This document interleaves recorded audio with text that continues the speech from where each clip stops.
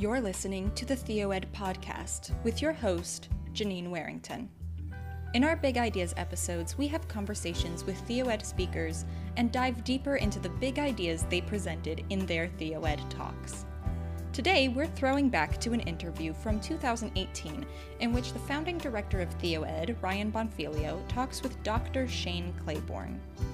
In his talk, Resurrecting Church, Claiborne discusses challenges facing the church today, such as poverty and gun violence, and reflects on what the church is called to do in response. Here, he and Ryan dig deeper into this big idea.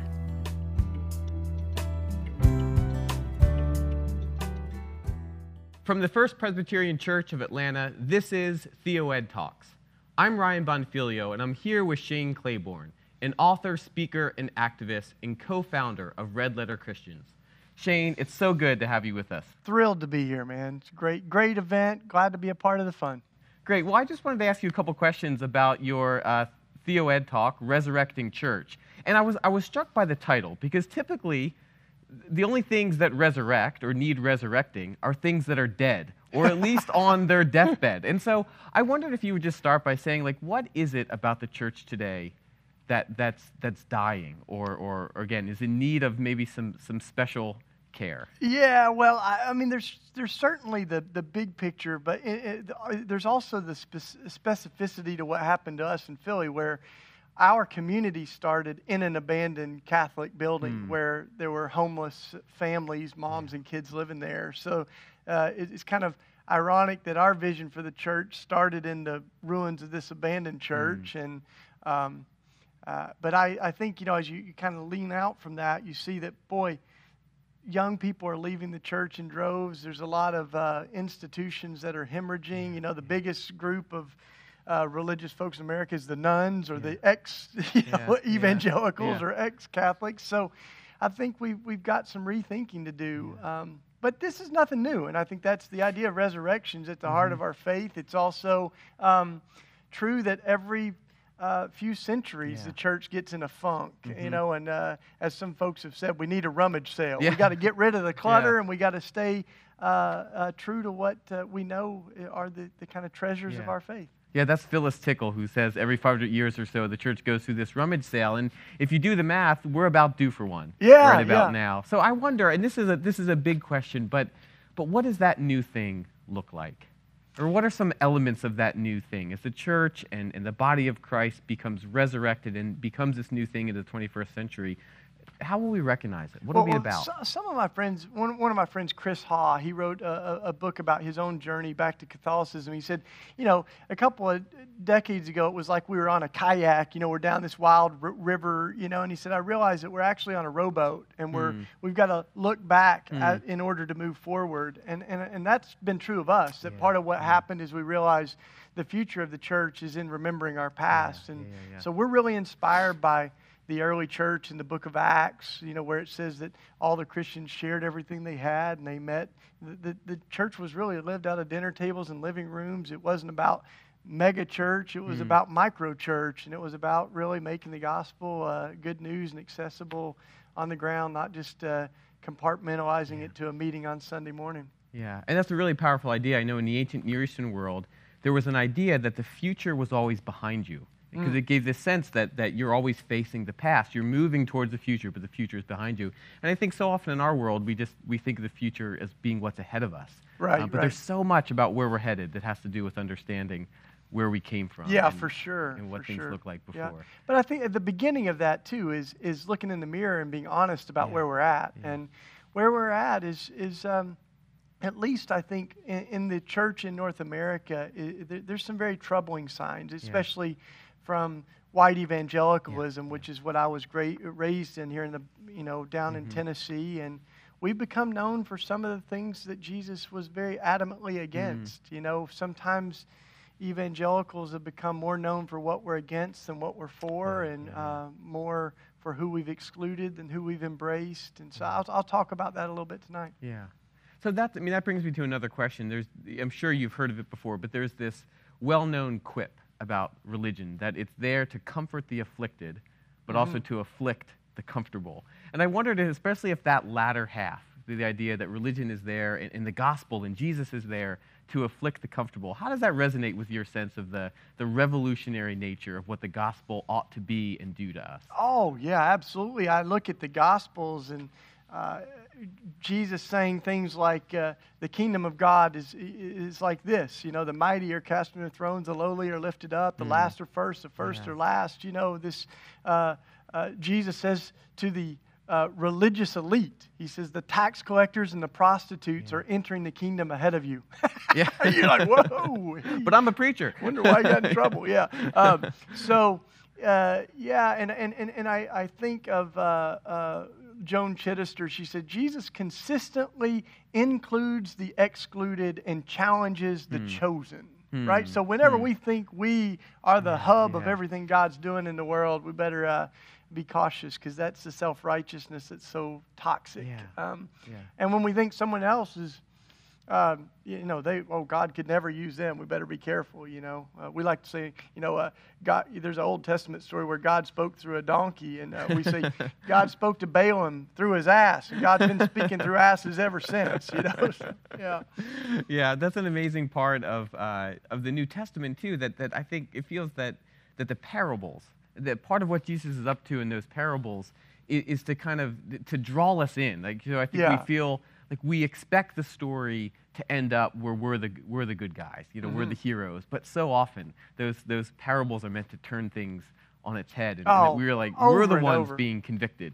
and challenged in those stories. I mean, so many stories, almost all of them, they have that element of it. Doesn't get any better than the Good Samaritan, where it's all the religious folks that are ignoring the person that's got beat up in the ditch. And I always say maybe they were late to a church board meeting or something, but they walk to the other side, they keep going. And the Samaritan, who by every means was a social outcast, didn't believe all the right theology, was a mixed race and ethnicity, so it was stigmatized in so many ways, and this is the hero of the story.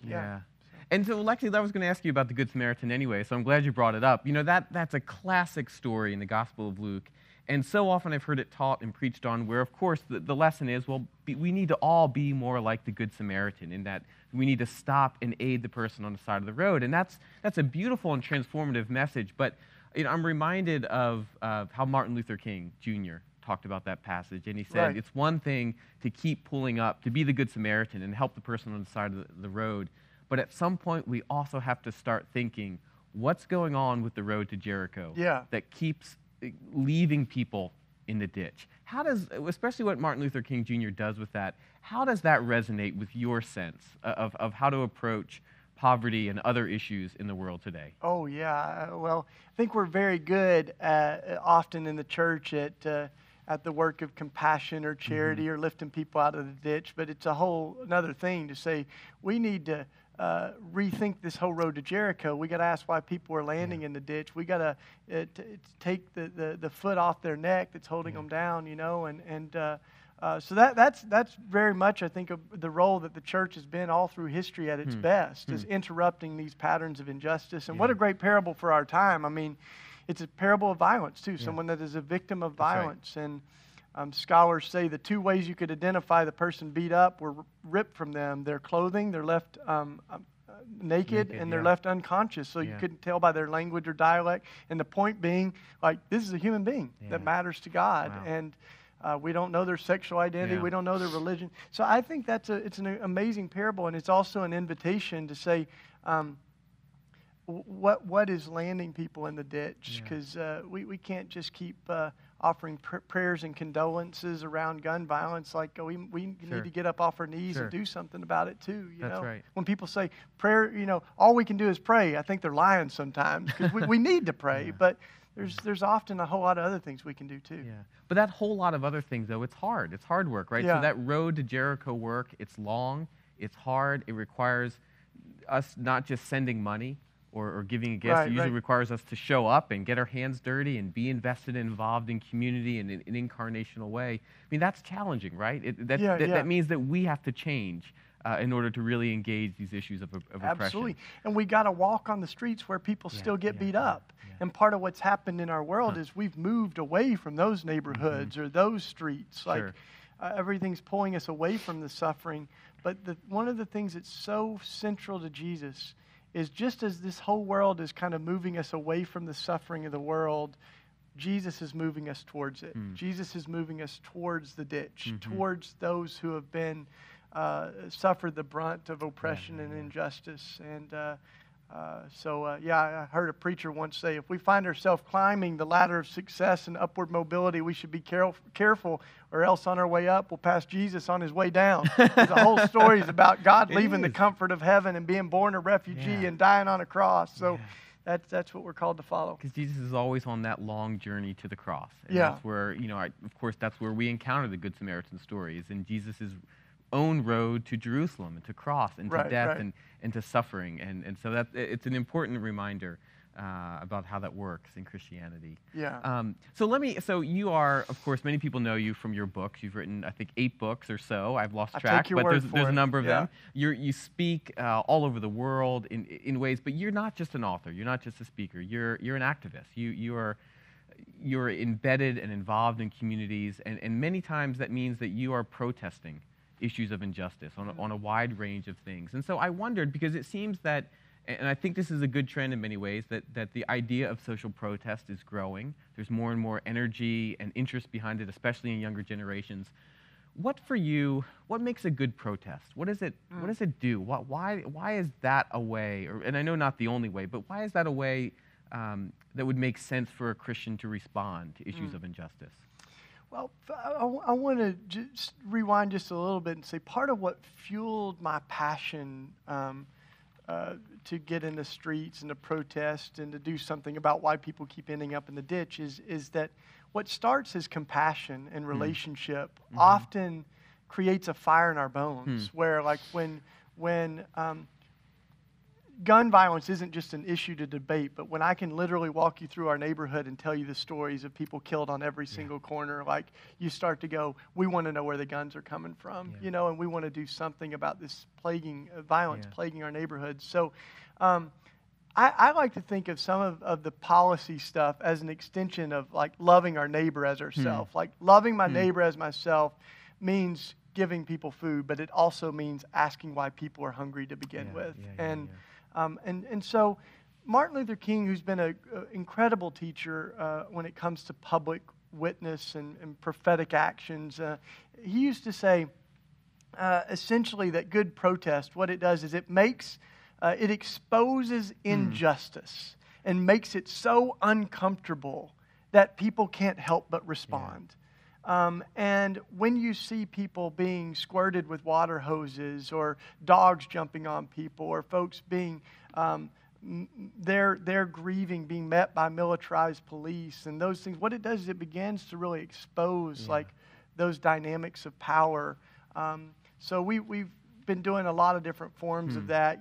Part of what we've been doing, and I don't want to let the cat out of the bag, but we've been taking semi-automatic assault rifles, and we've been melting them down publicly, and we've done them with victims of violence. We've done them with hunters that are still against AK-47s on our streets. We've done them with police officers, and there's something powerful about that public lament that something is wrong.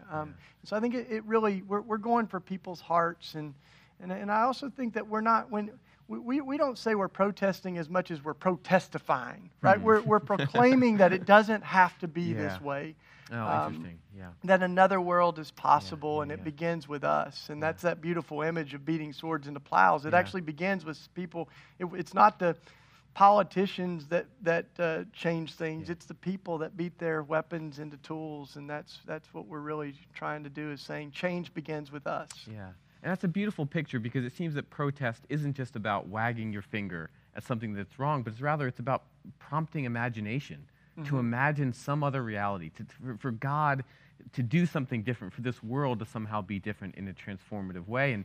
And a lot of times, and I've heard you say this before, that it's kind of our lack of imagination for how things could be better. That's one of our greatest obstacles. We have very little tolerance for it. When someone kneels during the national anthem, Kaepernick or we go, whoa, it's very respectful, but this is not normal. And that's exactly what he's doing, saying, we can't just go on with normal. Normal is not working, which is why some of the great, we remember Martin Luther King as a great, icon of America, but like he was very unpopular. He said the giant triplets of evil in America are racism, materialism, and militarism. He called some things out. And at one point people said, "You're maladjusted," and he goes, "Darn right, I'm maladjusted. We've become way too adjusted to racism and inequity and violence." Sure. Like, we need some maladjusted people in the world right now. Yeah, that makes sense. And I just think that's who the prophets were in the Old Testament. They were maladjusted people. They were unpopular people who wanted to hold up a mirror to the world about issues of injustice and particularly around poverty and economic oppression and violence. It's there so prominently in those pages. But so it's amazing to me as a church and as Christians, we can often spiritualize the prophets and say that all they really wanted was for us to love Jesus. Well, maybe they wanted that too, but they were dealing with real contextual issues in their day that are not unlike what we see in our community. They got killed. They went to jail. Right. People hated them. That's right.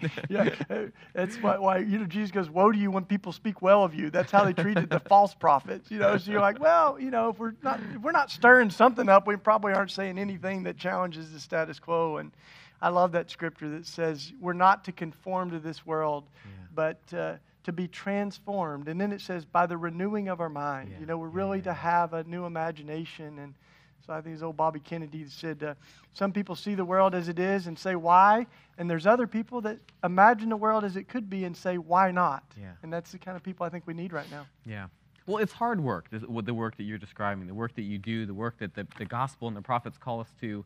I'm wondering, kind of on the flip side of that, you're engaged every day of your life with important, grave, heavy issues. You see suffering firsthand in many ways. How in all of that do you nurture your own soul? How do you kind of get renewed and encouraged and supported so that you feel like you can go out and do that work? What does that look like for you?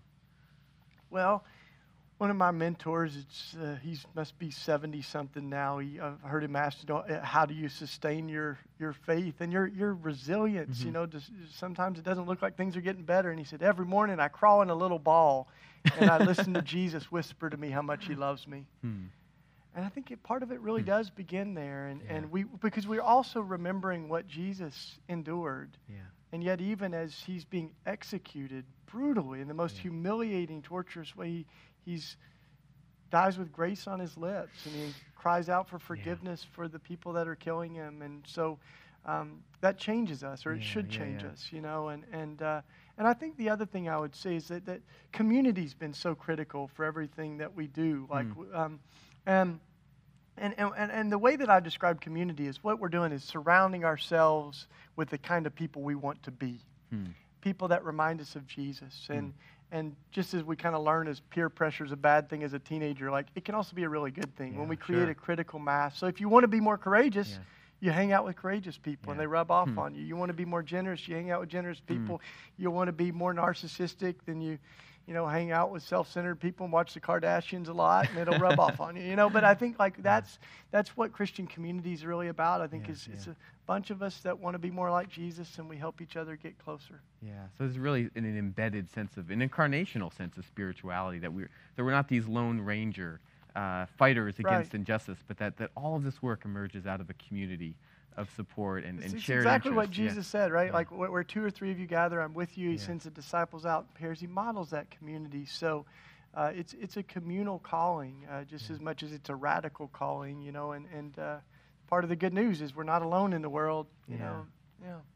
So it's been about, I think, 12 years since you first wrote Irresistible Revolution, a book that really began to catalyze for many Christians the idea that their faith commitment calls them into walking with the poor and the oppressed. And no doubt you've done a ton in those 12 years and have lived and worked with those who've suffered. I'm curious about how maybe your ideas about what it looks like for the church and for Christians to care about the oppressed and the poor. How has that changed in those 12 years since Irresistible Revolution first came out? Well, what I would say I've seen is the value in making injustice personal. That we're not going to argue people into thinking differently. that we have to story them in. We've got to build relationships that make immigration personal, that make gun violence personal, and it's those things that really move us. So I do less and less debating theology, and I do more and more like saying, hey, I want you to meet my friend, Alejandra. You need to hear her story, and I think you'll think differently about immigration, or whatever. So I think that's where I really begin. Even in the first book, though, I tell a lot of stories. I would say that part of the framework I found really helpful is this idea of a consistent life ethic, that what's at stake right now are our lives. And we've come to think of pro-life with a very narrow lens, that it's anti-abortion. Maybe it would be better to say pro-birth, but like, to me, pro-life means I care about life from the womb to the tomb. I want, so the movement for Black lives, gun violence, the death penalty, war, like immigration, these are all life issues too. One of the things that we say in our community is that America may be one of the only places that you can be pro-guns, pro-death penalty, pro-war, and still say you're pro-life. Pro-life, that's right, and not see maybe the tensions or inherent contradictions. Right. So, but many traditions, and you look at the early church, and this is part of what inspires me as I look back. For the first few hundred years, had this very consistent ethic of life, and they spoke out against death and violence in every iteration it had, which included abortion, but it also included the gladiatorial games, it included military service. So all those things, the death penalty, were all a part of their ethic and value of life, and the Pope's been a really beautiful light for that, and other traditions. Absolutely. So Well, one last question. So for many Christians who are thinking the way you think and are really wanting to begin to live more consistently, to live out this radical ethic of care for the oppressed and the poor, it can seem overwhelming, right? There's so many issues. The issues are big. I'm wondering what is one piece of advice you would give to a Christian who says, okay, I want to start living differently. I want to start embodying this gospel call in my life in a different way, but the problems are so big. What do you tell them? Yeah, I mean, it's certainly true that I'm not a big runner, but I'm trying to be. And they say the hardest part about running a marathon is not getting to the finish line, it's getting to the starting line, and I think the first steps are, so all I would say is like, the beginning part is really leaning in to the suffering of the world and beginning to build relationships with folks who have suffered deeply about these things. So I'm less interested in people caring about issues. I'm more interested in people caring about people, and really, so I think that begins when our relationships change, and because I think our biggest challenge in the church and maybe even in the world is not a compassion problem, but it's a relationship problem. It's not that we don't care about people. We just often don't know them. So we talk about Muslims or immigrants or whoever, like gay and lesbian folks, in a very abstract sense. But when those things become personal, we talk differently, and it also affects us differently. Yeah. Well, that's great, Shane. Thank you so much for your time. It's great to have this conversation for you, and thanks so much for being a part of TheoEd Talks. Absolutely.